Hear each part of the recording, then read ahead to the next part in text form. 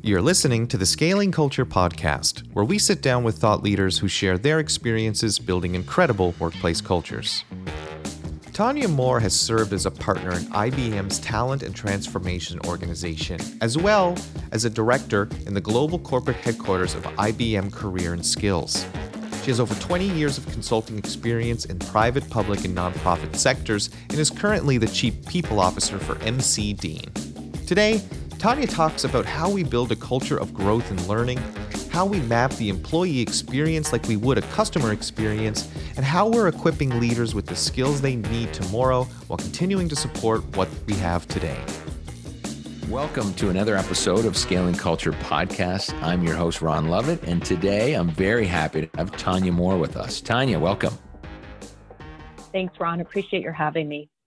Yeah, when I saw your name pop up and was looking at your profile, you have a very interesting background, and I think you're in a very interesting space. So I was really excited to have a conversation with you today. Well, I appreciate it. I look forward to it. I've had the opportunity to really be in some interesting spaces, so I look forward to sharing some of that. Yeah. So you know, look, we've got a general idea, but tell us more about you. Who is Tanya, and why are you in the HR space as Chief People Officer at MC Dean? Certainly, I'm happy to. So the interesting part about work these days is you don't necessarily end up where you start. And if someone had told me that I would have ended up in HR and talent, I would have told you were crazy. But I spent my career really working with IBM. And as part of that work, I worked with many, many companies across the private sector, the public sector. And through that, got to learn a lot about human resources, about talent strategies, and really about the shift that things made over time, where HR became less about transactions and more really about transformation. And that was when I really embraced the HR profession, did some internal work within IBM from an HR perspective, and then ultimately moved from IBM to MC Dean as the Chief People Officer. So it sounds like that was an aha moment for you. Can you tell me more about that? What really, that moment that you said, geez, there's something to this culture thing. I'm really interested. I'm curious, and I want to lean into it. Absolutely. And I think something that's interesting here was not just an aha moment for me, but I think it was really an aha moment for the world and business. So I started my career in what we call organizational change management or organizational development, which meant anytime there was a change, me and my team were responsible for trying to get the workforce or the leaders to adopt to the change. And so there was always a little bit of a tug of war about what's important, what's not important, making it a priority. And what really started to shift was the concept of change, the concept of transformation, the concept of your workforce not just being a cost on your balance sheet, but an asset on your balance sheet, really came over time as skills and career and the importance of people power and brain power, even as technology advanced, became so important. And so it was at that time where I really recognized that the work I had been doing and kind of leading up to my whole career was becoming part of the front office agenda. So it was no longer something that we had to force people to pay attention to. It was something that CEOs, COOs, others that are leading businesses were saying, our workforce is critical. The skills of our workforce are critical, and really understanding and harnessing that part of the workforce became really, really important. And all of that together was really my aha moment.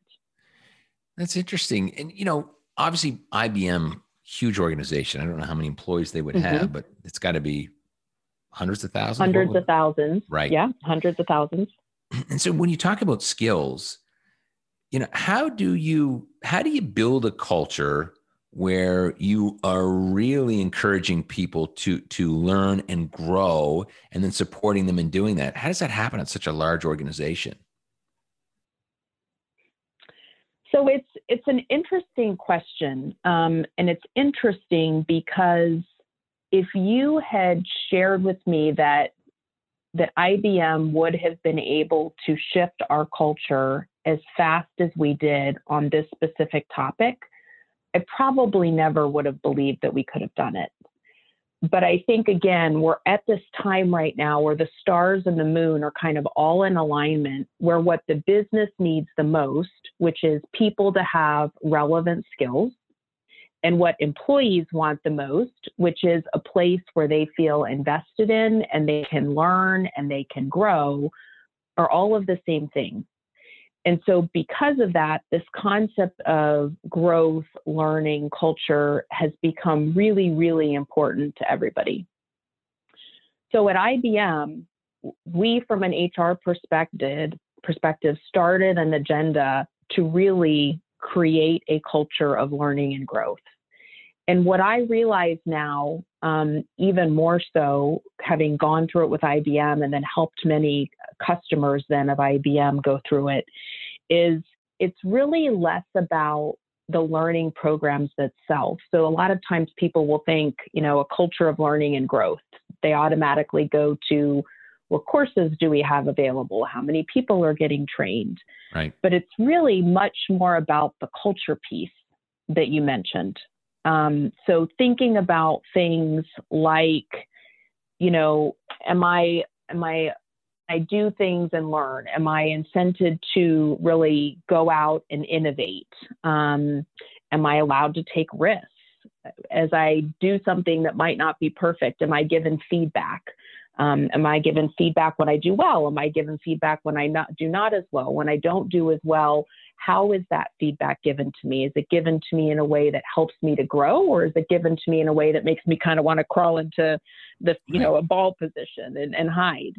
So all of those things are really kind of the culture itself of the organization is really the foundation to create a culture of learning and growth. And then that's really the key. And then there are other building blocks that kind of go on top of that. And how does that look at MC Dean? Similar or following a similar playbook, or what's it look like today? So very, very different from IBM. IBM really is, if you read all the business literature out there, leading the way in this topic. So the IBMs of the world, the Googles of the world, the Apples of the world, those are really the organizations that have set the pace for really everybody else. And in the research that I did when I was with IBM, MC Dean is very similar in terms of how that research played out. And what the research showed was that in the space of continual learning, most companies have pieces of the puzzle. Very few companies have all of the pieces of the puzzle, and everybody is either has this as a priority now or is making this a priority. So from an MC Dean perspective, this whole area of continual learning and growth, we have many great things to build on, and it's definitely a priority for how we continue to do it even better. And Tanya, can you tell me about what are, from your perspective, you talked about key pieces that some have and some are missing. What are some of those key pieces? For those who maybe aren't there today saying, look, we need to build this out. What are some key things when you think of the right levers to pull, the right things to put in place? Absolutely. So thinking about really kind of a couple things. The first one is recognizing that this concept of learning and growing is not just an HR job. It's not just a job for the manager. It's not a job for the employee. It really starts to be everyone's job. So setting up a foundation and kind of instilling it in performance management, instilling it in your leaders so that leaders know that they need to lead the way and model the way, which means them, continuing their learning and their growth journey themselves and actually talking about it. It's also doing things like modernizing the experience. And when we used to think about things like learning, you'd have kind of a group that would go away and shut themselves in a room for several weeks and come out with a learning program, and then people took it. And now it's really more about thinking about learning what we call in the flow of the work. So how do you think about learning? And it's much more informal. Yes, it may be an in-person class when we're not in a pandemic. It might be a virtual class, but it might be a podcast like we're doing now. It might be what we call learning minutes. How do you get a quick little 1 minute, 5 minute blurb in there? It could be reading articles on your own time. It could be trying something new. A lot of times the way people learn is just by going to YouTube, going to Google and trying it out, mentoring and coaching. So it's really expanding the types of learning, and how organizations think about learning is a big piece. And then I think another big piece, I'm sorry, go ahead. No, go ahead. And then I've got a question. I was going to say the last big piece is really around personalization and transparency. And these two concepts are super, super important. So if you think about when you're online looking for something, you want a really easy experience that allows you to quickly find something that's relevant to you and you're interested in. And the same thing is true of learning. So when you think about kind of an old learning management system, you would go and you might have to search for something, and you may or may not find something of interest. And now with being able to leverage technology and the use of AI, you can serve up learning in the flow of work to individuals. So what you get might be different from what I get. What somebody else is interested in or needs might be different from what I'm interested in needs. And that's where you really start to get the personalization of the experience, which makes it much, much more interesting to the person getting the learning. So they tend to take it more, and it kind of catches on, and you get more and more of it. Look, that's really interesting. Let me follow up with a question. So you say AI. So what does that look like visually? Like, so if I'm an employee, how does this connect to what I'm potentially going to learn? Paint a picture for us. So if you think of an experience that we're all familiar with, like Amazon or Netflix. So let's think about Netflix.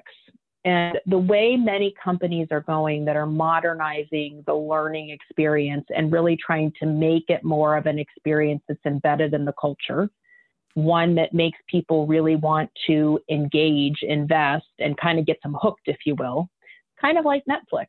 So you log on to a learning or some sort of portal, and in that portal knows who you are, knows what job role you're in, knows what skills you have, knows what your manager or the organization might have recommended for you. And as a result of that, serves you up something in your personal channel. So just like you've got your personal list on Netflix of what you've watched and what you might be interested in, the exact same concept. And it's no longer kind of a boring, old, static, ugly list. It's got pictures and, you're flipping through it literally just like you would on Netflix or Amazon or something much more modern. And Tanya, is that something that you'd have to have all the content loaded in this LMS, or it's drawing from, the outside of it, or, is the technology there to do that? Technology is absolutely there to do it. So wow. The best, thinking about what I said earlier in regard to kind of opening your mind about how people learn and what content you can use to learn. I mean, some of the best things I learn are, it's an article on Forbes or it's a Harvard Business Review. So these products that are out there and the technology that's out there now allows organizations to say, this is what I want to learn. And it's pulling off of open source internet. It's pulling off of your LMS if you have an LMS. And then it's also pulling off of a lot of companies have partnerships with other vendors that have, other learning content. So it's being able to curate all of that into this one experience. And that's where you really start to get power. Because as an individual, I'm going and I'm actually seeing what I want. I'm seeing what I'm interested in. I'm seeing something I didn't even know I wanted, but I wanted it. And that power of suggestions there too. Well, it's interesting because I think to my own experience and how many times I've projectile vomited my own interest onto someone else. It's like, hey, Tanya, here, I think you should read this book. And there's a 50-50 chance that people put that down and collects dust versus what you're talking about is someone really is on their own journey. But you did say it could also be massaged or guided through management or whoever that is. This is, look, here's some things that are going to be really important if you want to grow in this company, correct? Correct. And that's where this concept of transparency also comes in. So the other thing that we learned at IBM and we would share with our clients, and it's something that we're working on here at MC Dean as well, is, and this feels so basic, yet so many companies are missing it. And that's the concept of transparently telling employees what's important. So some way of signaling to employees the roles and skills that matter. And then as a result, the experiences, whether it be on a project or a program or, that type of thing, and or learning opportunities or other special opportunities that you can get along the lines of what's really important to the company. And that's where you start to mold all this together. So again, the sun and the moon start to line up, whereas what the company values starts to become more and more what the employee is aware of, and then starts to value based on their interest and how they can see their own development growing. And that's when you really start to get, again, the momentum going that people want to really engage, want to learn, want to grow, and recognize how it helps them and not just the company. So Tanya, I'm curious, at MC Dean, being the cyber physical solutions space, which to me, that's got to be such a fast moving space. I mean, keeping Absolutely up. Is. Right. It's just, I could just visually see that it's moving very fast. And so how do you encourage, or I don't know what the word is, what is the balance that employees would have to balance off keeping up in this fast pace, because they've got to be in the whirlwind of work to balance off with, okay, park some time to continue to learn. What's the strategy there, and how does it work at MC Dean? And it's a common challenge. And this concept of how do you carve out time is one that many struggle with. And what we do really well at MC Dean is on the job, in the flow of work training. So the part, and that's really a leading practice. The part that we are looking to add on to it, the kind of even better if, is this concept of transparency. So how do we help people understand, to your point, this is the fast moving world of the industry that we're in, the market we're in. This is the way things are going. These are the opportunities that are out there, and this is how you can position yourself for those. So for us, it's a lot about the transparency and leveraging all of that really great on-the-job learning people are getting into more of a adding on the virtual experience, as well as helping to really expand it with that transparency. Well, that's interesting. But Tanya, can you also go back? I'm curious about in the flow. I haven't heard much about that, and I'm sure those listening would like to hear more details. It sounds, I think I understand the concept. I'm working on something and I'm in the flow of something, and maybe that's where my learning connects back to it. Can you explain in the flow?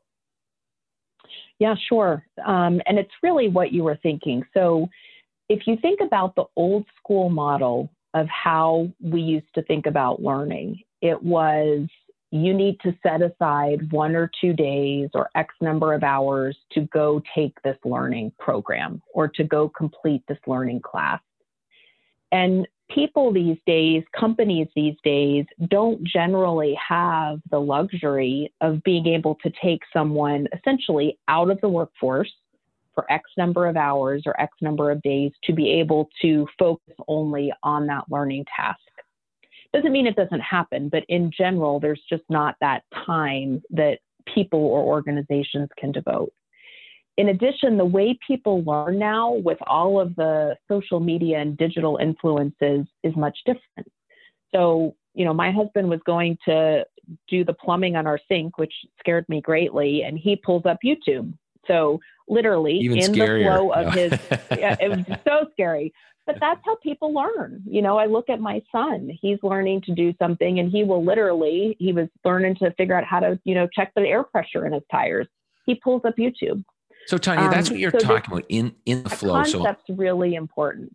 Right. So in the flow is like, I'm going to fix the sink. So I'm in the flow of trying to complete that task. And now I'm learning as I'm completing, because, to your other point, and you're right, most organizations, it's okay, Tanya, you're in the flow, you're deep into a project, but let's pause. Let's pull you away from that to go learn about something that probably doesn't connect back to what you're doing right now. Correct? Correct. Which means you're not retaining it. Right. All the data shows you come back. If you're not leveraging it, then, you don't remember it. And again, that time is just not something that folks have to be able to do that. So that concept of smaller chunks of information as you're doing the work is really a leading practice in terms of how people are absorbing and how people are getting more learning in on a more regular basis. Wow. It's funny that is so common for us in these situations like the plumbing or putting air in the tires, whatever the other example you gave with your son, but we miss that at work. I mean, that seems so obvious to me. And yet I don't think most organizations, including, organizations I've led have tapped into that very thing that we do on a daily basis, especially with technology at our fingertips today. That's fascinating. And I think one thing that I've learned is if you give people some transparency, give them the tools and give them a little bit of leash, you'll be incredibly surprised with what they do. And one story that I just love to share was I was at a company where we had this huge career conversations campaign, and the person who put together the entire portal that everyone went to for this information was a person in another country who said, I'd really love to do this. She taught herself how to do it. And we got her a little help, a little coaching on the side, but that was who did it. It was a person who had never done it before for a very large organization. So I think empower people, give them the tools, let them go, and they will surprise you more often than they won't. Yeah, that's great. And I'm sure even encouraging people that it's okay, a culture of look, it's okay to stop what you're doing and research this. This is known as adding value and learn as you go. And I also think it's funny, and I'm curious your thoughts on this, but I believe that most people don't take advantage of YouTube and the internet when they're at work like they would at home. So if I'm going to cook something and I have no idea how to do it, I have no fear on going online and Googling, searching, where I think when people get stuck at work, I believe that they don't feel as safe or as confident or comfortable doing that. What do you think? Well, and to some extent, some organizations block some of that off because they feel like, somebody will be online playing all day or doing something. So again, I think that is the cultural piece of trust, transparency, really kind of building some of these things into the DNA of the organization. And then another piece of it then is making sure that people are rewarded and recognized for their learning. So whether it's somebody is moving up in their career or getting a new opportunity or a new project, because of something that they've learned or something that they've tried or something that they've demonstrated, or, they're awarded a digital badge, or, there's many, many ways to reward and recognize people. And it even could be for having the right attributes or the right behavior. So, hey, so-and-so tried something, it didn't work out real great, but look what they learned along the way that it's going to make us all smarter next time. So all of these little behaviors ultimately contribute to this overall culture of we're in this together, constant growth, growth mindset, continual learning, and really making that the rock bed of your foundation of your culture. Yeah, right. And allowing people to feel safe even when it goes wrong.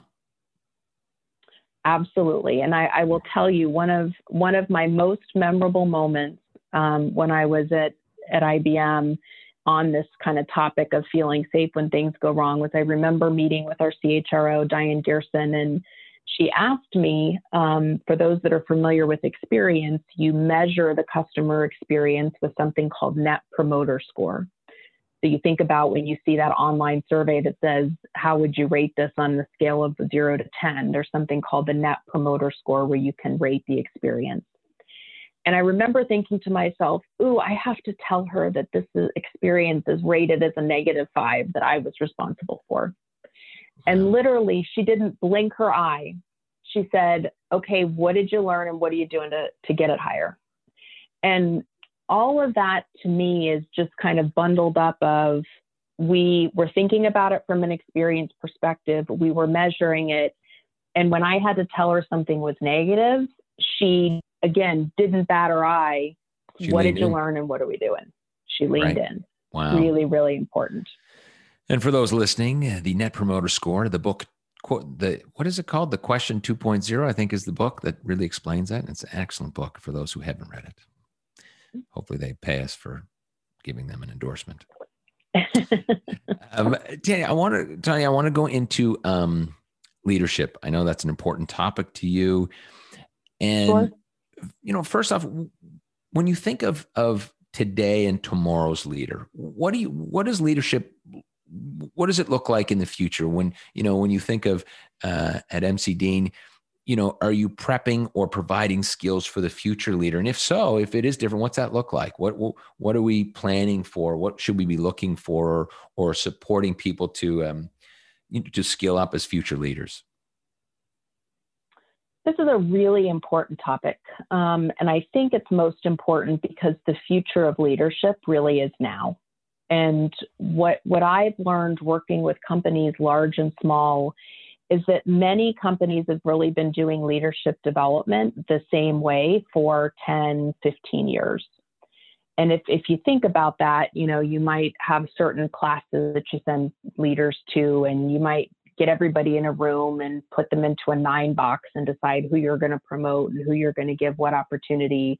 Each company kind of has been doing things the same way for a long time. And what the leadership data and research has really shown us over time with some of these changes in the workforce that we've talked about is the characteristics of leaders who really succeed has changed. And so if you think about tying it to that concept that we just had of the environment and the culture that we need to have for a growth organization, a learning organization, the type of leaders you need are leaders that are going to coach, that are going to empower, that are going to challenge you, all in a very positive way. So some different characteristics that come up in the leaders that we need of today, that concept of growth mindset and not just instilling it on others, but having in themselves. Then you kind of add some things around inclusion and, really helping people to understand the concept of emotional intelligence and inclusion and psychological safety, and how do we be resilient in a world that throws things our way, at every moment.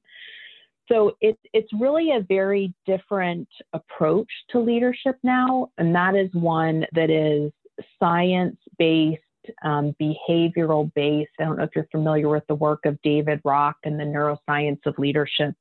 That's another really good tidbit and some good training there to really talk and focus on the behaviors and the characteristics of our leaders today and what's really working based on the environment that we're all living in. So when you say characteristics, and look, my previous business was a private security business, and it was an old industry that people were stuck in their ways. And when I made the shift of, we are command and control yesterday, and tomorrow we need to be servant leadership coaches and support agents, that was really tough. And probably back to your point on characteristics, and I don't know if, it was a huge challenge to try to convert the current team from command control to that. That was just a really big shift, and most couldn't get there or speak that language. Have you seen techniques? I think back to, I had no guidance or coaching at the time, but are you seeing that people are able to be converted? I mean, for me, it was much easier to just bring people from the outside in that were already wired or had those characteristics. What are you seeing? And are there ways that maybe strategically we can start to convert and guide people? So I think it's a mix. I think you will have some people that I've seen that just it's too hard, and or candidly, sometimes they just don't want to. They don't want to put the effort, the time into what really sometimes takes some reflection, some introspection, and then some work to kind of build new muscles, learn new behaviors, build new muscles. But then at the same time, I think for others, it's a matter of awareness.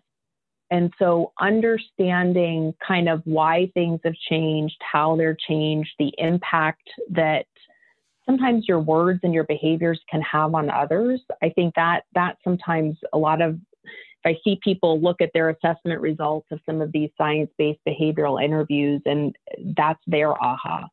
They think, oh gosh, I didn't realize that when I did that, this is how my team reacted or how I made them feel, which, didn't inspire anyone to greatness. So I do think it's a mix. I think if you have an organization that's trying to make a significant transformation, you may need to put some, positive disruptors in there. But I don't think it's too late to change if people are willing to be aware and to work on it. Yeah, it's interesting. And I also think I would add to that I think back to my own experience, and foundationally, I don't believe that others believed it was the right path. I just don't think they agreed. They just thought, look, this is smoke and mirrors and unicorns and fairy tales. And I just don't agree with you. I just don't think they believed that was the right way to go. Right. And I think there also used to be an impression that if you were being positive, you were being nice, and you weren't willing to have those hard conversations. Right. And I think what we've learned over time is that to be able to coach someone, empower someone, challenge them to do great things, that has to be built on a foundation of trust. And in order to trust someone, you have to have that psychological safety. And what I have found leading teams from that perspective is I can have much harder conversations with a teammate that I trust and feel safe with than with someone that I don't trust and don't feel safe with. So being positive doesn't equate to all happy talk and being nice. It just means having the right behaviors, the right attitudes to respect, to coach, to empower, and to challenge from a place of that psychological safety. And that's why I love David Rock's research so much, is because it gets into the science of your brain and all of our brains, and why we react more positively to some things than we do to others. So I agree with you. And it's at this point where all of data is showing that, this stuff really does work. It might sound like hooey to some, but it really does work. Yeah, it's certainly back then, for me, it was such a challenge and an energy suck, that and change that I always talk about in today's organizations. We put, relentless improvement, a lot of language around change and that type of leadership right into our values. So it's baked into our core values. It's in our foundation. And so it allows us to not only screen, onboard, and then hold folks accountable to it. So we've really kind of rearranged. I'm trying to hack the system so I don't have to drag people through the mud anymore. Yeah. What were some of the things that you found that worked other than bringing new voices in? It's interesting. I'm a different leader today than I was back then. Back then, it was a big challenge. It really was. And most were moved out. They just, and I think it was back to being in an old industry. And they said, look, Ron, I understand you own the company, but I just don't agree with where you're headed. And we would just agree to disagree. And that was okay. And I'll go back to a point that you said, because it was probably my best tool, was transparency. And I would say, look, Tanya, I'm not saying I'm right, but this is where I'd like to go. And here's why. I want to let's have a debate around it. Let's talk about it. But at the end of the day, if you don't agree, then let's find you the best way out of here. When it didn't work out, for a few of those who who really wanted to continue on that path. I think that I wasn't equipped with the tools to get them over. I should have looked for outside help, and I don't think I did a good enough job in that. I think there's other expertise that I didn't have, even though it was my belief system, and maybe naturally I was doing some things. I think as the leader, I probably failed them in reaching out and getting external expertise and help that really could foster and bring them through that path properly, versus maybe what I was doing, which is, look, it's a bit of a line in the sand. I was probably more talking at people and trying to convince them than changing them and making, providing, education and et cetera to build their own foundation. I'm just trying to flick a switch in some cases. Yeah. Yeah. And I think that's where this concept is very much a part when we talk about experience and you're, in the HR space or even in the leadership space, it's not just creating something, it's how do you create an experience like we talked about, whether it's for your customers or your employees. This concept of co-creation, I have found to be a huge turning point. And so if you think about kind of how I would have approached something in the past, which is, this is what we're going to do, and what do you think about it? Whereas now I'm thinking about X, Y, Z, and why don't we think about it together? And what we find is that some of these new strategies that we have that come with enterprise design thinking and this concept of how do we co-create, you're building buy-in as you go, as opposed to buy-in after the fact. And that's one thing that kind of struck me with your comments, as well as the fact that I think just over time, so much more of this work in the people skills leadership space is rooted in data, which makes it a little bit easier to grasp onto, as opposed to something that feels a little fluffy. Yeah. Yeah, that's right. Tanya, this has been great. Is there anything else we haven't talked about that you'd like to talk about? And by the way, I've really loved this conversation. I think my brain's been really humming with this education and learning in flow. I really think that's a huge opportunity for companies. Anything else we haven't talked about that you'd like to speak about today? I don't think so. I think we covered quite a bit, Ron. I appreciate the opportunity. And you did talk about Halifax, Nova Scotia being heaven, for those who missed that at the beginning of this podcast. Absolutely. We'll have to come visit one day. And you did say you were going to visit at some point. I have to visit one day. I didn't get it on the podcast. I want to get it officially so that we know that you're coming here. Tanya, absolutely. It truly looks heavenly. It is. It is. Well, look, thank you so much. I've really enjoyed the conversation. It's been really educational for me as well. So thank you for that. I always really enjoy learning on the podcast. And thanks for stopping in. And I look forward to keeping in touch. I appreciate it. It's been my pleasure. Thank you for having me. Thanks. For more information on Tanya and anything else related to scaling culture, please see the show description for details. We'll be back next week with another incredible guest.